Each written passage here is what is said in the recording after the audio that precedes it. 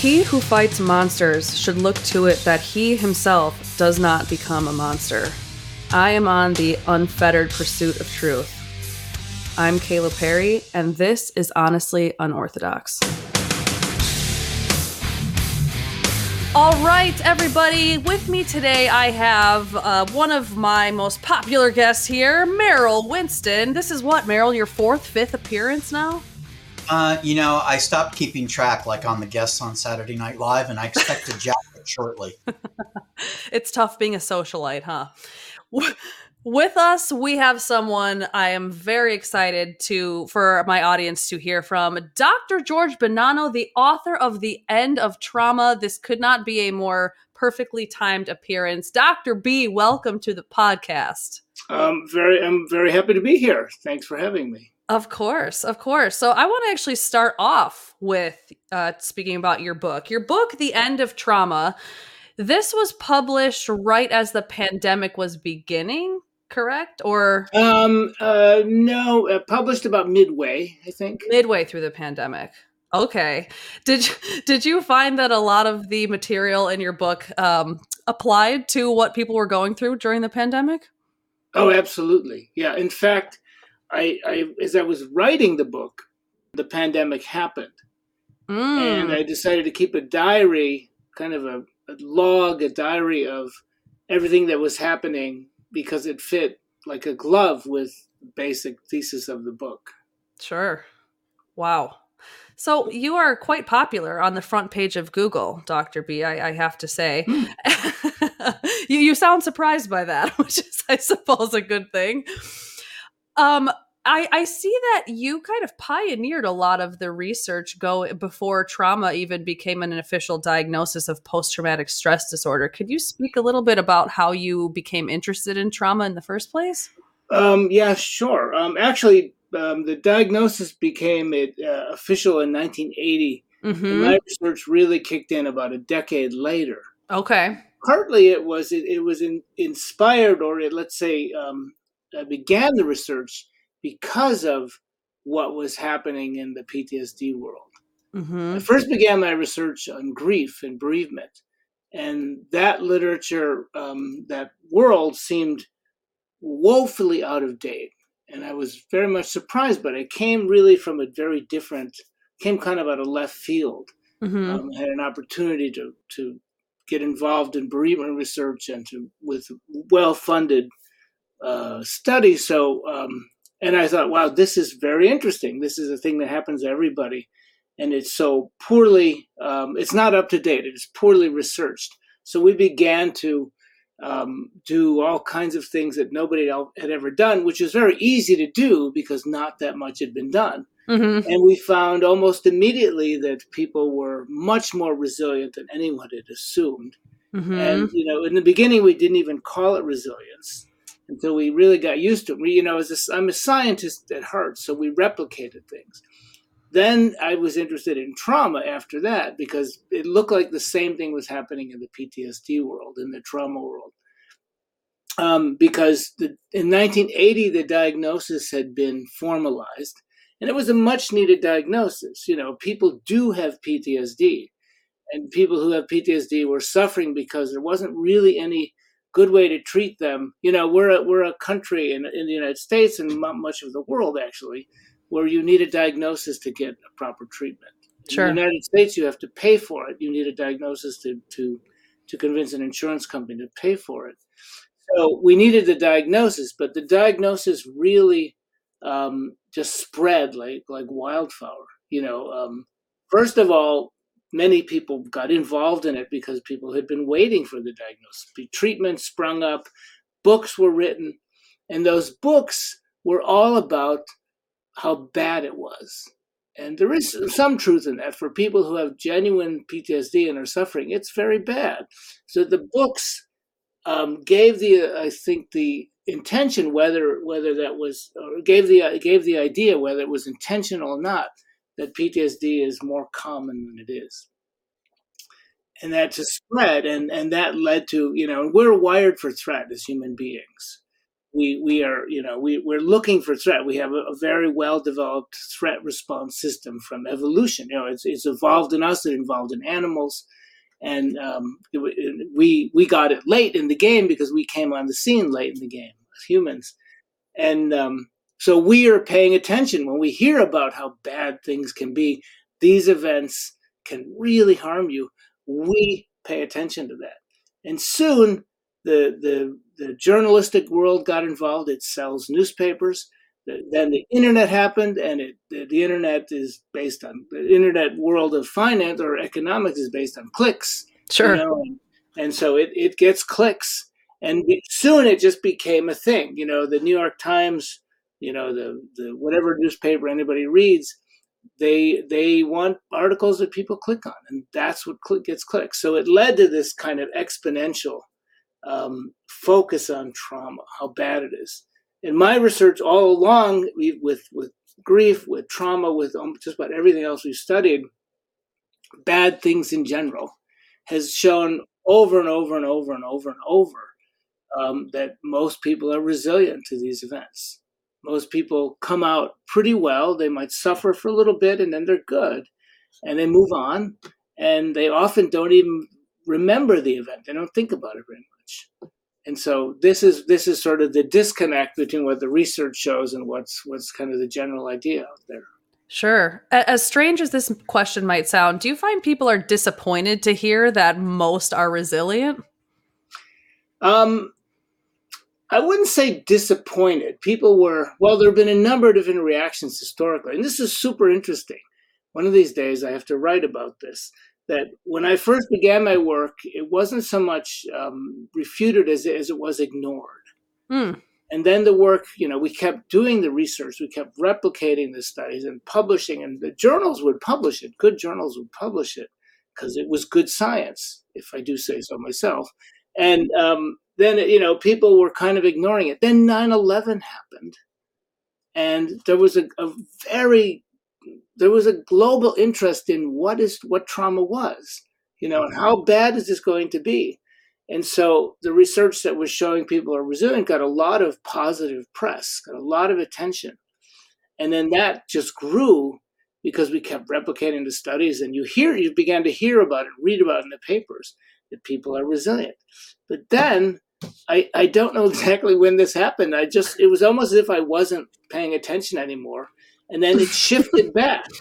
And I think in the younger generations, it shifted back to. Oh, yeah. Yeah. Mm-hmm. Big time. Yes. Big time.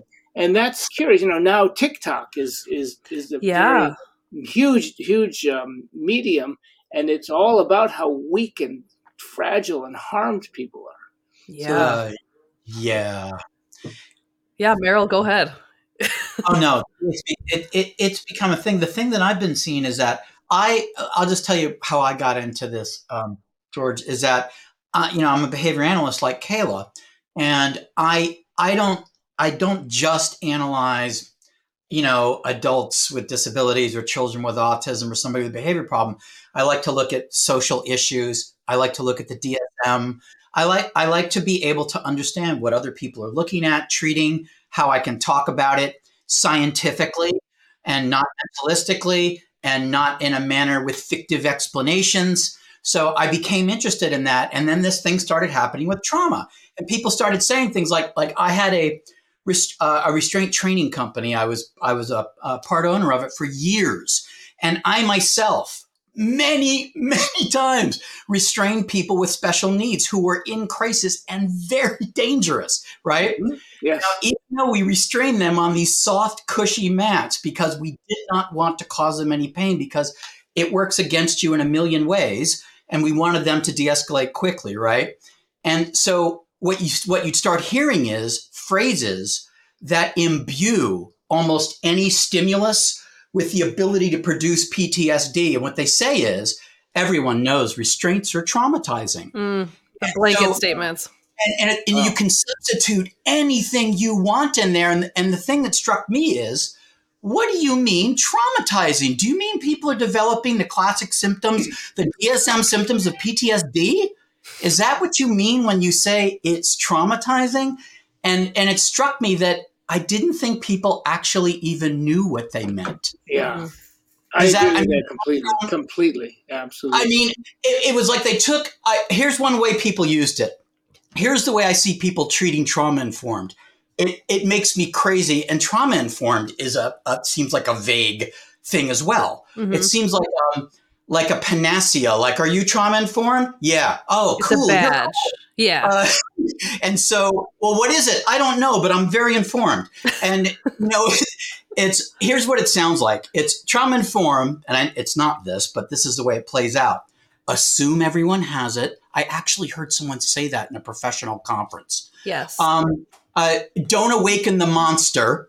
They don't say this, but this is the mentality. Yeah. And blame any problems you see on the sleeping monster. And George, what we saw was I started seeing behavior analysts who should know better saying things like this.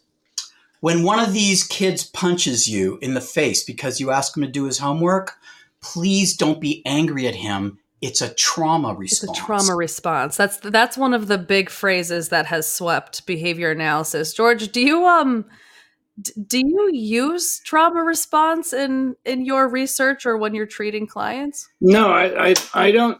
No, not at all. So many things that were just said, I could respond to. I think trauma-informed care is a very bad idea. I think it's dangerous. Thank you. Yeah, I think that a lot during this podcast, George. Yeah. Sorry. Part of the reason it's dangerous is because it's based on a fiction that people are carrying around hidden traumas. Right. Which is a very popular headline. Yeah, it's a very popular concept. People professionally use it to beat each other up. Yeah. I think what's happening is that there's a lot of misunderstanding, as you said, and I agree with that completely, and also misnomers, like misuse of terms. So if you look at the research, my research and other people's research, there's long studies that have been done over 10, 15 years, beginning with like mid-childhood and forward, and people go through a lot of what I call potentially traumatic events. Sure. I try not to call anything a traumatic event, a potentially traumatic event. And many people, the epidemiological, big, large studies, epidemiological research shows that most people go through at least one and often several of these kinds of events. I can think of at least 5 or 6 in my own life. Absolutely. And most of them when I was young and quite stupid, and I got involved in things I shouldn't have. Mm-hmm. And those events, the research shows, my research and other people's research, most people are resilient to those events. They get through them without much long-lasting harm. So so if most people have those events in the past, and we assume those are traumas, then we're basically kind of building an idea around events that weren't actually causing long-lasting harm. But people can be very easily swayed to think, oh, that was a traumatic event, and that explains your symptoms. That's why you feel that's your monster that's sleeping. Yes, they're working backwards from the conclusion. There's no truth to that at all. No. And what happens is, as a behavior analyst, I like to look at why people use these concepts. And my analysis in this case, in a lot of the cases, like a lot of the labels that are used, the way this is used, it allows people to control the behavior of others. And I explained this in a talk I did. I said, look, no one wants your staff to blame the child for anything they do. That doesn't help things, and it doesn't help the relationship to blame the child for the way they learn to behave. Fine. But we don't get staff to stop blaming them by creating this fictive explanation of trauma response, which they don't say it, but it implies he can't help it. That's really dangerous because, the only thing we can't help is if somebody pushes you off a cliff, you can't help but fall. Okay. I mean, that's the time that you really can't help it. And I mean, I know like when people have an emotional response, perhaps you can't help the initial response that you have. Sure. Like if you suddenly feel fear or suddenly feel anger, but it kind of implies they can't help what they do once they feel because of their deep-seated trauma. Yeah, and it's very interesting. And I don't have evidence for this point I'm about to make yet. I'm getting interested in studying it, but that people who had been through what are assumed to be traumatic events didn't actually suffer long-lasting trauma. Those people are more willing to hold on to the idea that that was a trauma. People who had actually been traumatized, who had long-lasting traumatic responses afterwards, who developed symptomatic responses, those people know they've been traumatized. It's not hidden. They know, and they want nothing more than to get rid of it. And they want you, mental health, they want people to help them get rid of it. They don't want to leave it they don't want to think of it as a hidden trauma that's causing their problems. They want it done with. It's because they're in touch with their real pain, Right. not a rule they're following. Yeah. Not a rule. That's a good way to put it. Yeah, that's a good way to put it. Well, there's a lot of, what happens is people generate a lot of rules about a lot of things, including their own prognosis. I was reading that about part of the treatment for people with PTSD. One of the self-defeating, self-fulfilling prophecies is, I'll never get better. I'll always be fearful like this. And making rules like that and following those rules and then giving those rules to other people. When they try to say, maybe you can get better, then they give them the rule. No, I'll always be like this. Which was this resiliency blind spot? I think I had heard you discuss at some point or another. Was that the resilience blind spot's a little bit different? What it is that when, but it's in the ballpark of what we're talking about. When bad things happen to a lot of people, like disasters, like the pandemic, like 9/11, that there's an assumption that we can't see that. Well, and it happens to individuals too, but that's when something happens to us and we are feeling very upset, very disturbed. We're having what usually is a normal reaction, a nightmare or two, some nightmares of, sense of being uneasy after an event, of wanting to avoid the situation for a couple of weeks, maybe, gradually fades in the course, less than a month for sure. That's a normal reaction. And but when we have those reactions, we can't imagine that we're going to be better. We can't imagine. And that's what I call the resiliency blind spot. And when it happens on a large scale, like 9/11, like the pandemic, there's so much reinforcement in the media, in mental health professionals too. And I was on lots of panels that were global panels, on the internet after 9/11. And the speakers before me, one after another, were forecasting how disastrous, how bad this was going to be, how the pandemic was going to overwhelm mental health resources in kind of an unprecedented mental health crisis. And I would get on and I would show, my research and talk about, no, well, most people are going to probably be resilient to this. And there was such a disconnect. And I think very few people either took that seriously or, really knew what to make of it, the people on these panels. And of course, the research now shows that is exactly what happened. Most people did really well. I mean, people suffered, some people were anxious, but the trajectories were really clear. Why do you think that's hard for people to adopt or understand? I think, well, when we're feeling anxious, it goes back to a lot of social psychology research, when Dan Gilbert's research and others, when we're feeling intense emotions, the emotions tend to be short-lived, and these initial reactions are a little bit more than emotions. There are stress response, traumatic stress response. That's one of the words people use. We don't feel those responses as ending. We think they're going to be like this until they stop. And then we say, okay, I'm over that. When people are angry, they feel like they'll be angry forever, right? And then the next day, they're kind of sheepish about how angry they got, Sure. So that's, I think, the way things work in our mind-body system. It works that way, and we just can't imagine it. And I think in recent years, we've learned a little bit about it, and in recent years, we've kind of shifted back to where we take those reactions as we reinforce them. We begin to worry. People that know this research even say things like, do I have PTSD?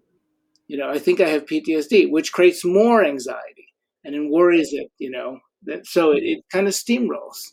Yeah. George, do you think, because this is a lot of times people make the claim of PTSD. They don't really say PTSD, they'll say trauma, but they're implying PTSD for individuals who are nonverbal. And I just want to get your take on this. When I was trying to explain, after reading about PTSD, how it's diagnosed, how a lot of it requires language, how a lot of the treatment requires language, and how the development of it, language probably plays a role, I was wondering, would you expect different things from two people who saw the same horrific qualifying event, experienced it? One talks perfectly, has a complete verbal repertoire. The other one is completely nonverbal. And what I was saying to the people I was explaining it to is, I don't know this, but I suspect that the tremendous generalization you see in severe PTSD, where any stimulus that is 6 degrees of Kevin Bacon away from the qualifying event is enough to set off a chain of events. And the reason is we're so sophisticated. Here's the way I explained it.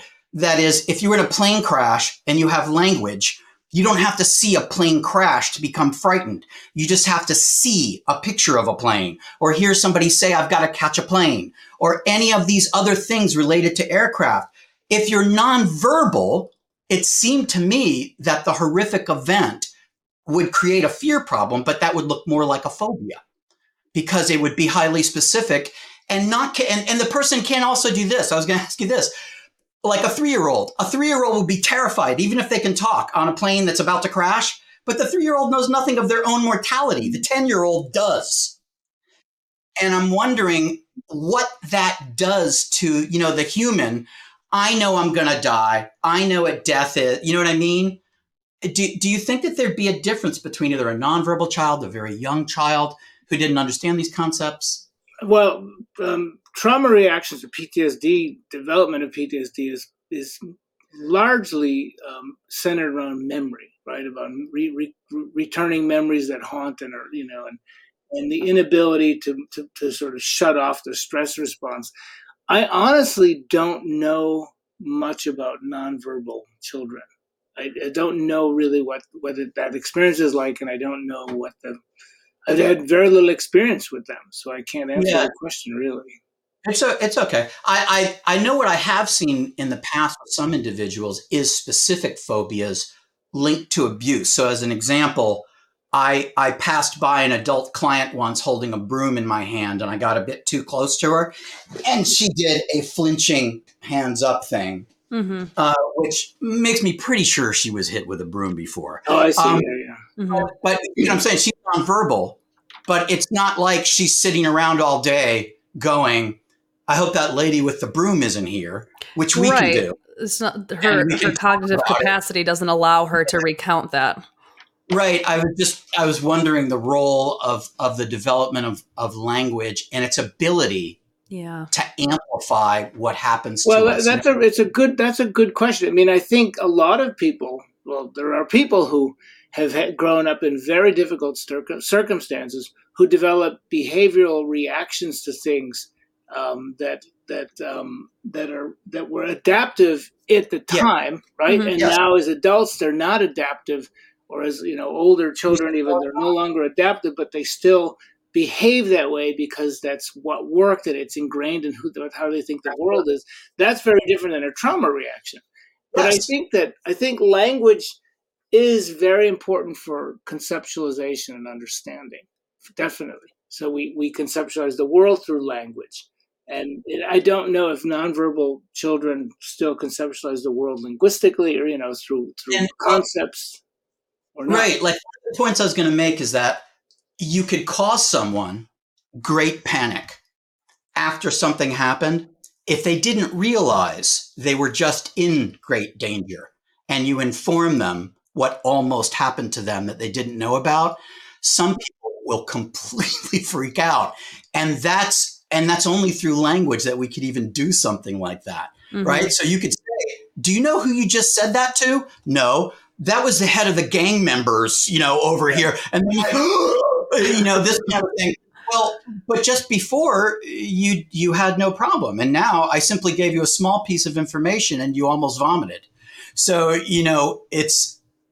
I don't know how it ties it in, but I suspect it really mucks things up. It's not very scientific. Yeah. But just in terms of all the interconnections that can be made and that could cause someone. Let me ask, if I may, let me ask you a question, because I don't know much about what a nonverbal person or nonverbal childhood would be. Why are they nonverbal? Oh, a lot of the people we work with, they have the diagnosis autism, developmental disorders, and many of the people that behavior analysts work with, not exclusively, but many of them, they don't know how to talk, and if they're not taught specifically, they'll never learn. And then some individuals never ever learn, and they're usually significantly delayed developmentally.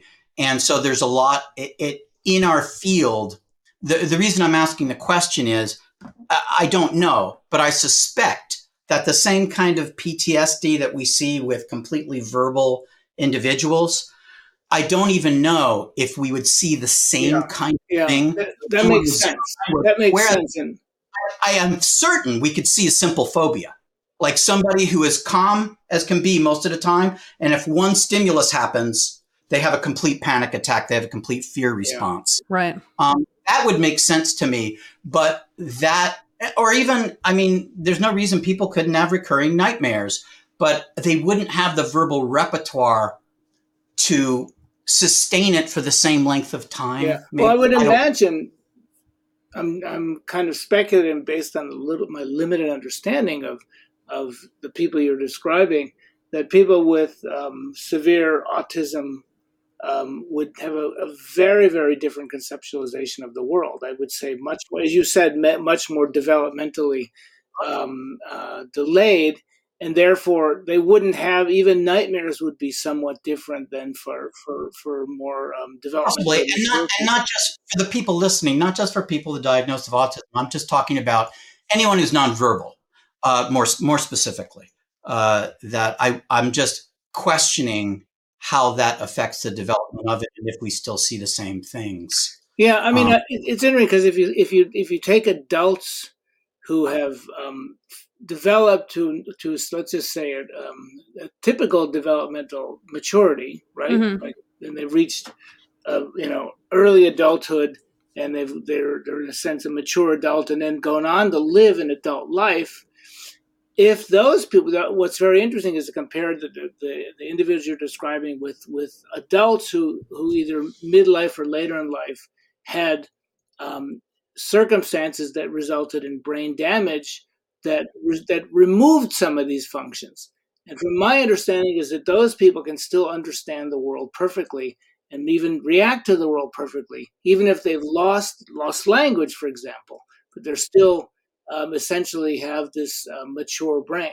So the developmental part, I think, is really what's key to this idea. Yeah, it's what happens in our field a lot is there's this assumption that people don't even say PTSD. They just say they think there's trauma. And I say, well, how would you verify it? Because, PTSD is like the trauma and stressor related disorder. Well, they're not all fear-based, but PTSD is I just call it a fear-based disorder. Its primary thing is fear. Yeah. Right. I mean, that's out of all the emotions, it's rather crude, but I say it's like fear gone haywire. It's normally an adaptive response. It's normally a great response. It normally keeps us alive, but now it's happening when it shouldn't be. And it's happening under conditions where there is no threat. Yes, exactly. And now this is why it's a problem, because normally we need it. Right. Yeah. So while we're on the topic of there being essentially no threat or no qualifying event that could be potentially traumatic, I would love your thoughts, George, on complex post-traumatic stress disorder and the the rise of that. Yeah. So I mean, I in theory don't necessarily dismiss the idea of complex PTSD. In theory, however, meaning the general. It could be a kind of a legitimate concept. Okay. But like many things that have happened in this field, there was a kind of a rush to define it before there was any real evidence.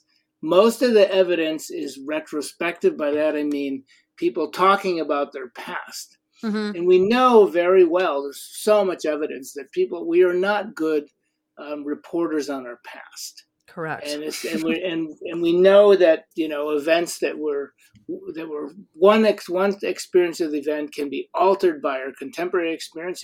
There's lots of neuroscience of what's called memory reconsolidation, right? Memory is not a bunch of wires in our brain, like on a computer. Memory is not, a digital storage of a real event. Memories are organic. They're based on neural pathways, and neural pathways change every time we go there, essentially. So current experience modifies the past. So the idea that it's all based on what people thought or remember of the past that's no way to develop any concept. If it was real, we should basically do the work and look at data from childhood to adulthood, which we have data like that, but we could do more. And that, as far as I know, that's not coming into the picture at all. It's just this assumption, okay, just like trauma is assigned without really any sense of understanding of it or any real evidence, complex PTSD is often assigned based on the assumption, okay, you had all these things, you have complex PTSD. You have a special kind of PTSD. And so, I think it could be real, as I said, or could be genuine. It could be an interesting concept. But if it is, let's do the research. Let's find out what it is. How might one even research that, considering it seems like just a custom manner of broadening the criteria for PTSD and trying to fit any adverse life event into a category to make us fit into the PTSD label, is how my cynical side kind of perceives this. Richard McNally at Harvard has a great phrase. He calls it bracket creep. Oh, I love that. How the category of PTSD it's a little bit of a Pandora's box. Sure. When the initial diagnoses, and oddly, I am no fan of the DSM at all.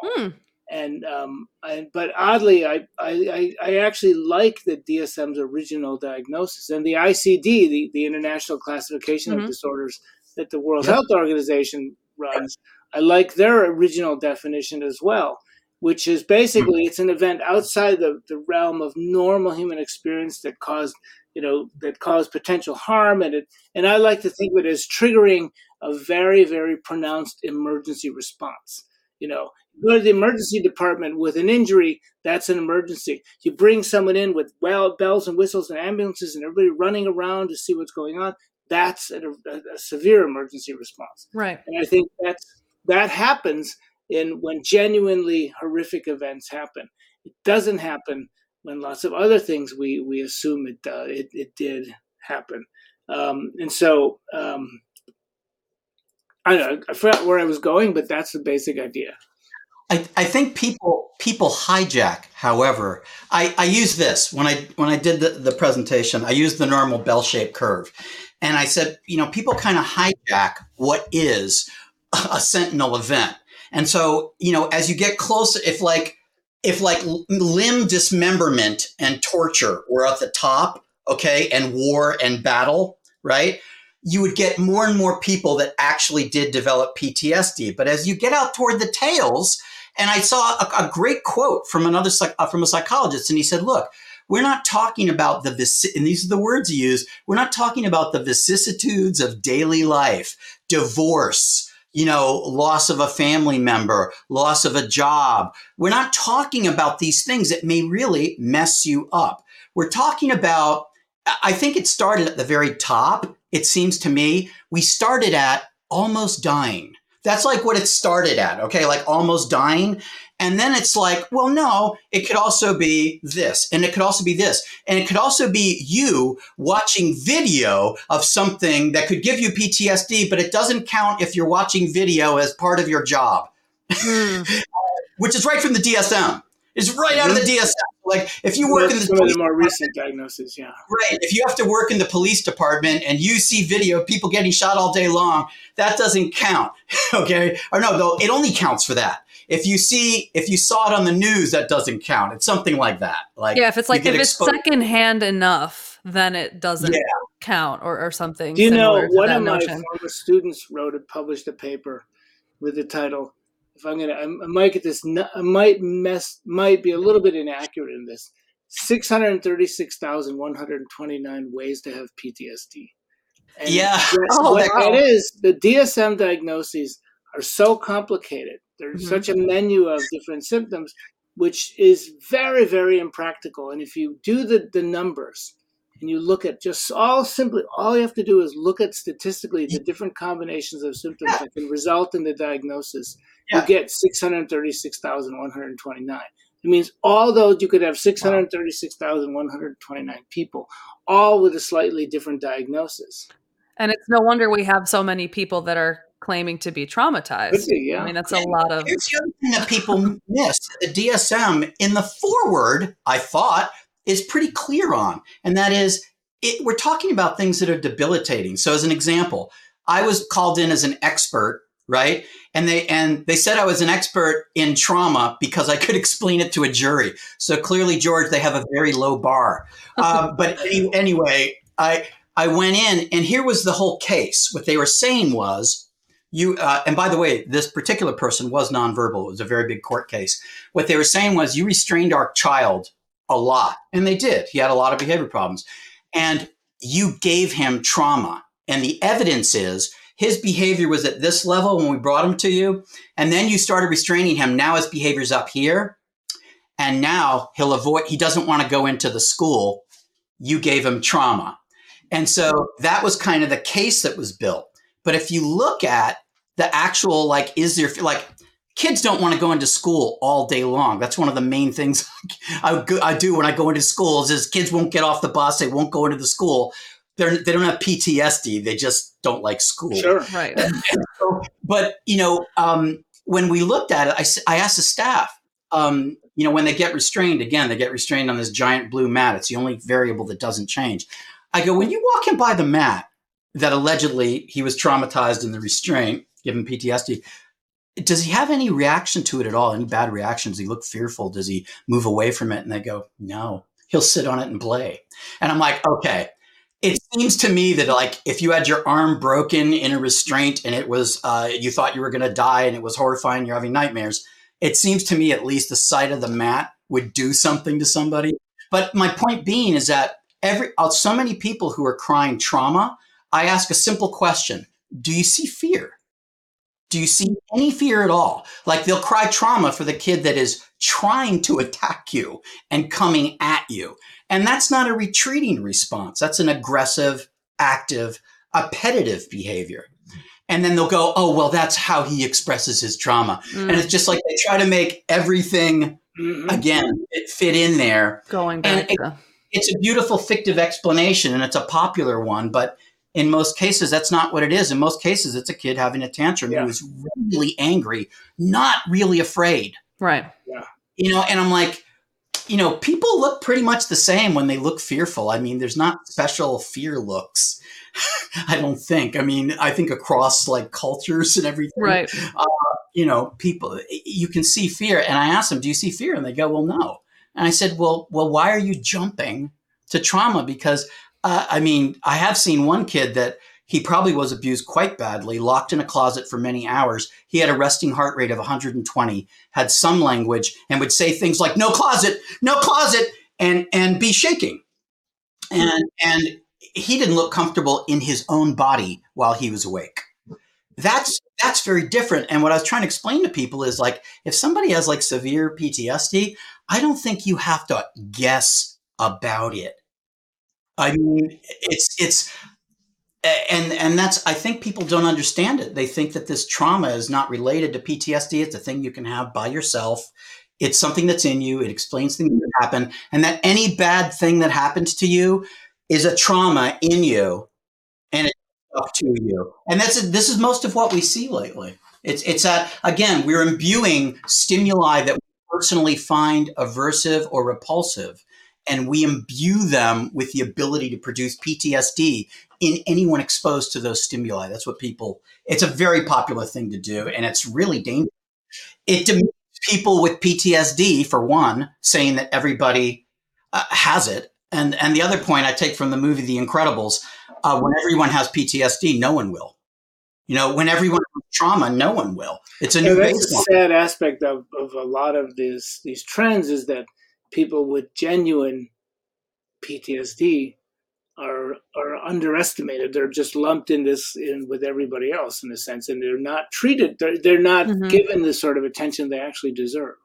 Well, and my fear is that we're going to start allocating resources to these, to I guess people who might believe they have CPTSD, and it kind of takes away from what's available to people with true PTSD. I think that's my bigger. Happened. I think that's already happened. And the thing is, if you took that to medicine, right? Let's take the analogy to medicine. That would be like me saying, I think I have cancer and I want to go see a cancer specialist, and I want them to, because I think everyone has it, and I want them to treat me for it, and I want to spend money on it, even though people are telling me they can't find any. It's so bizarre from that point of view, and I think it's because of one of the problems. What are your thoughts on this, George? I think it's a conceptual issue in that in medicine, we have different kinds of haves, and some are more palpable than others. So like you can have a kidney stone. They can show that to you. I have hypertension. They can't show it to me. Yeah. It's nowhere. And you can have PTSD and you can have depression, but they're not the same kinds of halves. I agree 100%. That's the big problem with psychiatric diagnoses in general, is because there is no cause coming in from inside the body. It's a very outdated model, actually. The idea that you have something in you that's like you have PTSD in you, and all your symptoms are manifestations of that PTSD. Right. And that's actually backwards. Yeah, exactly. That's what I explain. I try to explain to people. I go, look, you don't hallucinate because you have schizophrenia. That's teleological. Hallucinating gets you the label. Yeah, and there's an actually wonderful way to show this research-wise and statistics-wise, and it's shown it now a lot, many times. It's called network analysis. And what network analysis is people are tested for all the symptoms of PTSD or anything else. It has some limitations, and what network analysis has begun to show is that some key symptoms begin to perpetuate other symptoms. So say, you might have this intense fear reaction, as you said. You might have an intense avoidant reaction. You might have, you take the child with the mat. Oh no, the child with the closet, right? You might start to develop this tremendous fear reaction to the closet. Or this idea, and then that soon becomes an anxiety. So anxiousness. It might also develop into not being able to sleep. It might also develop into a kind of a hyperarousal, and then an avoidance of things that might trigger the closet idea. And then that gradually festers into something like PTSD, or it can fester into something like PTSD. But it starts with one kind of reaction that is then triggers other symptoms. Not triggers, I'm sorry, that's the wrong word.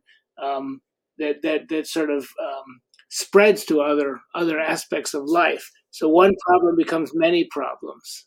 It's almost like when I looked at some of the characteristics of resiliency and protective factors, I think they call them. When I looked at some of those characteristics, they looked like almost just like behavioral tendencies, like things you tended to do, experiences you tended to have, internal locus of control. I can overcome anything. I was looking at a lot of those things, and I thought they were it's almost like, and I've heard also things like when the event's happening, part of what determines the course of how it's going to affect you is what you do during it. Do you show inaction, and do you cower when whatever's happening is happening, or are you highly active and fighting back if you're being attacked? Things like that. And I can't remember where I read it, but they were saying it's not that you fought back necessarily, but the kind of a person who would fight back. It says something about maybe your history with adverse events, how you respond to them, et cetera. And for the same reasons that when they train EMTs, they train them with actors so that they are less likely to have a horrible emotional reaction, a fear response, when they see blood going all over the place and people screaming. And they I don't know if that would qualify as a protective factor, but I think that's why they do those things. But to desensitize them to what they'll be facing somewhat. eventually. Yeah, somewhat. And they had I saw just one interesting study about like factors for Vietnam War vets. And they said a lot of it were just the age that they went into the military. This was an interesting one. The ones that were a much bigger risk factor for PTSD were ones that abused civilians and prisoners of war. And I was wondering the impact, because I remember reading in the qualifications for PTSD that technically a qualifying event could be you seeing the effects of your behavior on someone else. That is, you shot somebody or you killed somebody, and that was the qualifying event. Do you happen to know if that kind of thing really happens that much, where someone develops PTSD not by what happened to them so much, but by a horrible thing they produced in another person? I don't know. There's a kind of an area, a spin-off area that is developed called moral injury. And a lot of people are interested in that now. It's run the same course, unfortunately, as complex trauma.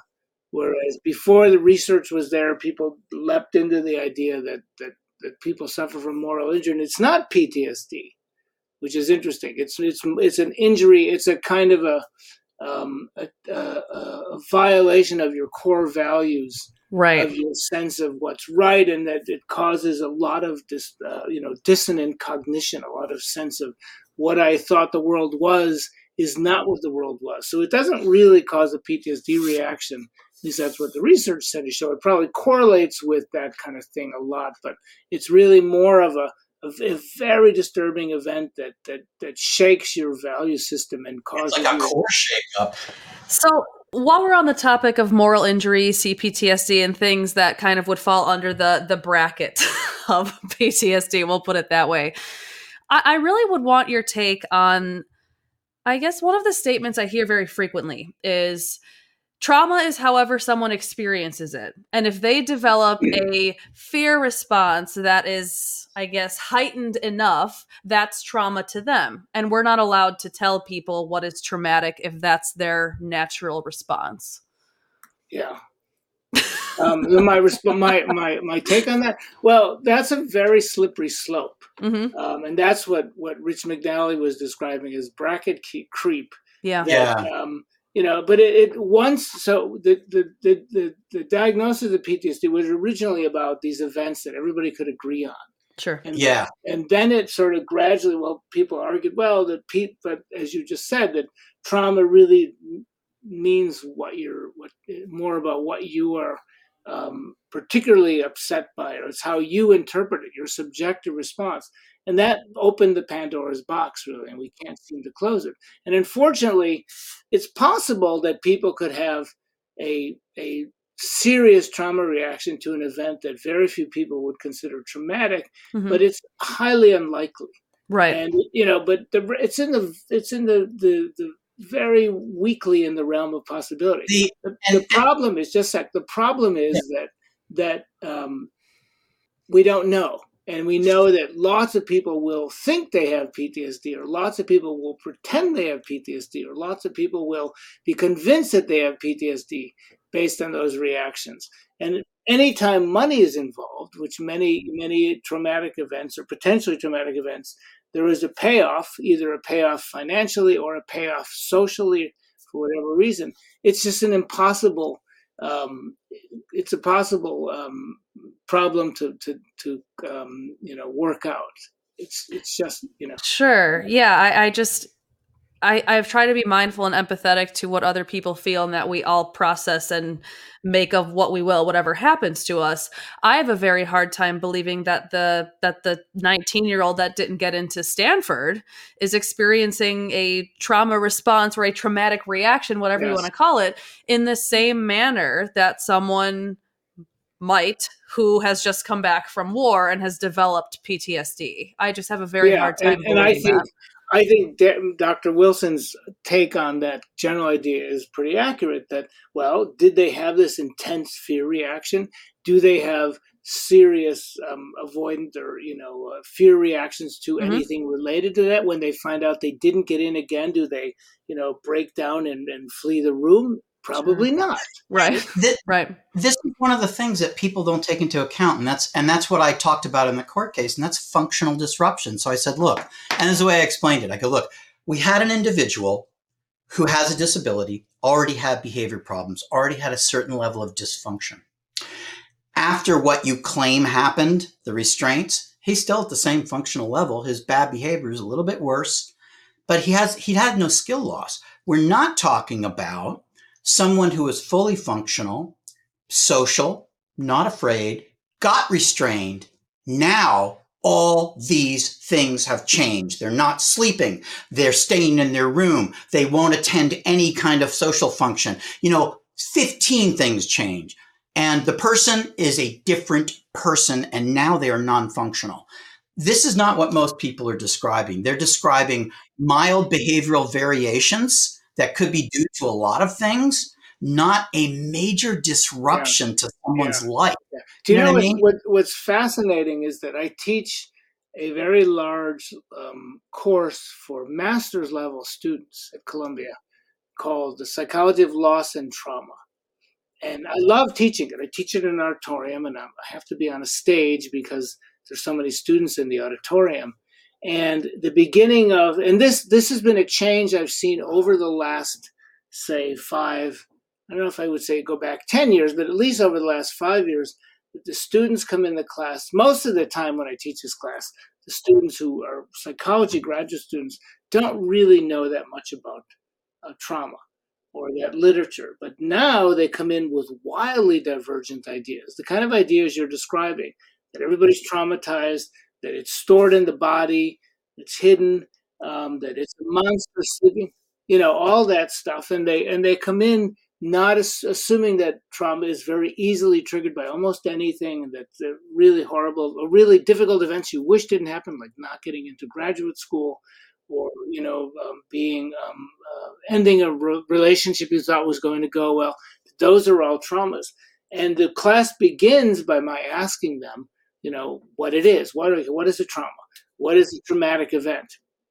And I list everything that they said, and then we begin to take it apart. And the first few weeks, they're very confused because I'm telling them, this is not actually accurate. This is not the way it works. And through the beginning of the semester, it's a little, it's intense because I'm basically reviewing the literature, I'm reviewing the ideas, going through the evidence. By the end of the course, they've made most of the students have made a complete 180 turn.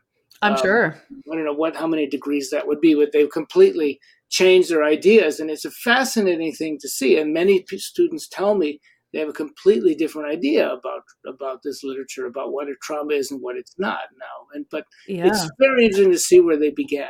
I would argue more clearly afterwards with them as an exercise on how to think more clearly, because people who come in with the conceptions they have, they don't think very clearly or carefully. But what's particularly interesting is the idea that the very, very popular book, I don't want to get too directed here, but a very, very popular book, the most popular nonfiction book in psychology on the bestseller list, one of the most popular nonfictions in any category, is called The Body Keeps the Score. I've heard of it, and this was something that was a gospel to many.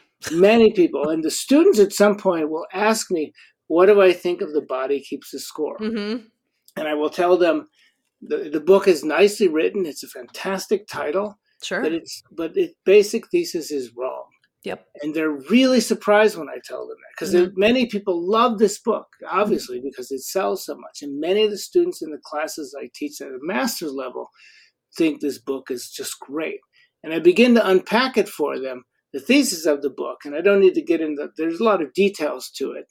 But the basic thesis is the subcortical structures, the things that we're not aware of in our brain that's going on behind the scenes, that's where traumas are stored.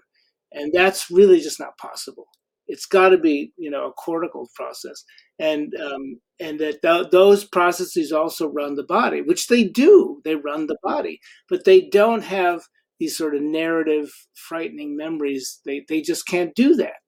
So it's a very misleading idea that sounds like neuroscience. Actually, they're giving the brain the ability to put stuff in different places. Yeah. So to speak, like the brain's going to put this over here, or this experience is going to go there and stay there. What's unbelievable to me is how rapidly this has changed. I finished my clinical psych degree about 8 years ago, and none of this would have ever been a topic of conversation. CP, there's wow. Yeah, it was only 8 years ago, and your typical, our understanding of trauma was very much like the ICD criteria and the definition for trauma. That's and very PTSD. interesting. Wow. Yeah, it wasn't that long ago, so that's what kind of scares me a little bit.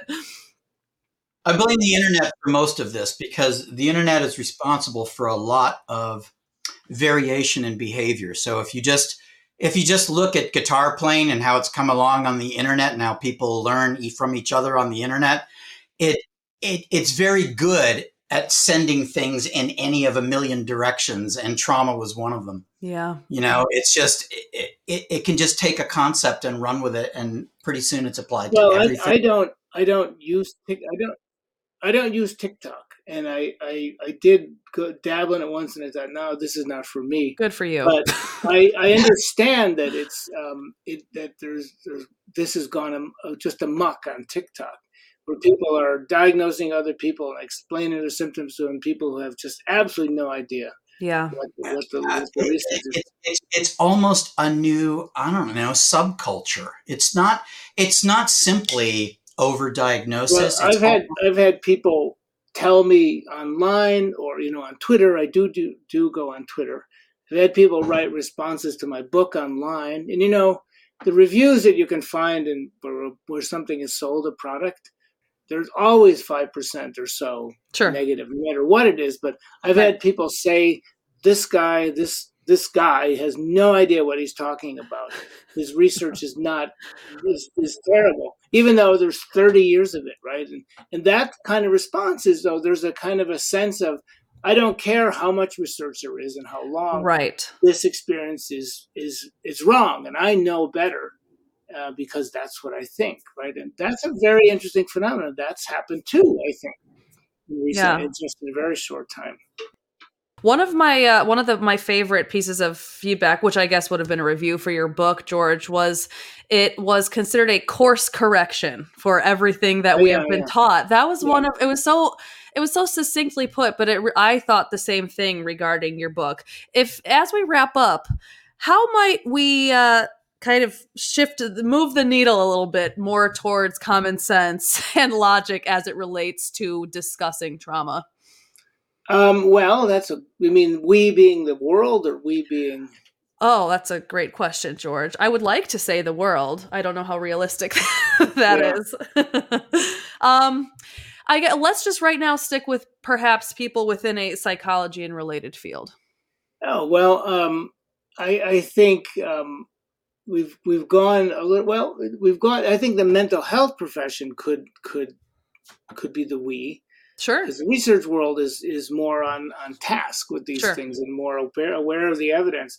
I think the mental health world would do itself a favor by looking at the evidence, and just one doesn't have to be one doesn't have to read scientific papers in detail. Let's face it, scientific papers are pretty boring unless you're right in the area. Sure. But I think there's lots and lots of sort of digestions of scientific evidence, and you can do it. It's a little hard for me to answer because I'm science literate. So when I have a medical problem, I can read the scientific papers, and that's a big advantage. But I think, there are websites you can trust that digest the science for people, and there's lots of that, and mental health professionals can go there. It's not entirely mental health professionals' fault, though, in their defense, because it's become a top-down institutional thing. So this idea of trauma-informed care, which is often coming from the top down. We have to do what everybody else is doing or we'll be in trouble. And that's another phenomenon that's happened. Yeah. But, whole other but thing. I think that, that it really would behove the field to just catch up a little bit. And it's same is true in a sense from medicine. I was listening the other day to a very important article about menopause and estrogen. And very few doctors will prescribe estrogen for menopause, even though it works pretty well. It helps people with some of the negative symptoms of menopause, women. And women are half the world. And half the world is going to go through that age if they live long enough and have menopause.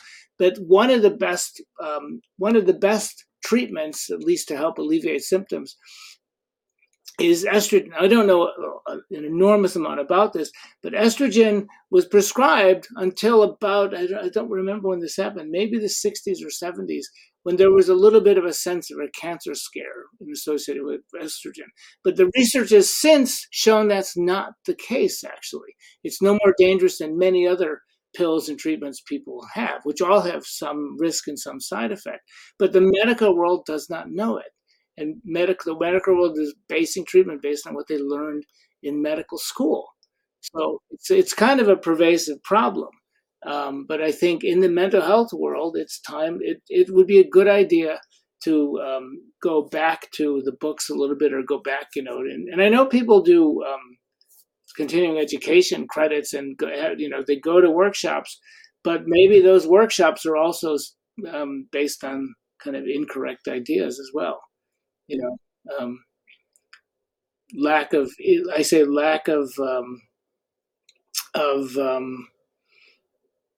science informed. I'm not sure what word to use.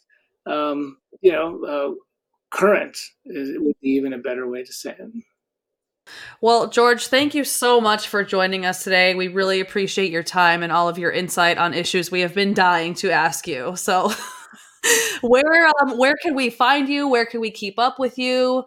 Your book is on Amazon. Is there anywhere else that we could purchase The End of Trauma? Sure. The End of Trauma is available pretty much everywhere where books are sold, as they say. Sure. And, it's available online for sure everywhere. Awesome. And it's, still pretty much readily available. And I'm publicly accessible. So if anybody Googles my name, they'll find with no trouble, they'll find my website. And so I have a website at Columbia. I have a personal website, but there are articles there, and that's where a lot of the ideas live. Beautiful. Contactable also. That's good to know, everybody. He is very contactable and very fast with the email, so you expect an onslaught of them. Thank you, George. There. Thank you, George. We really appreciate it. My pleasure. It's been very nice discussion, and I enjoyed it. It's interesting, so thank you. Thank you. Thank you so much.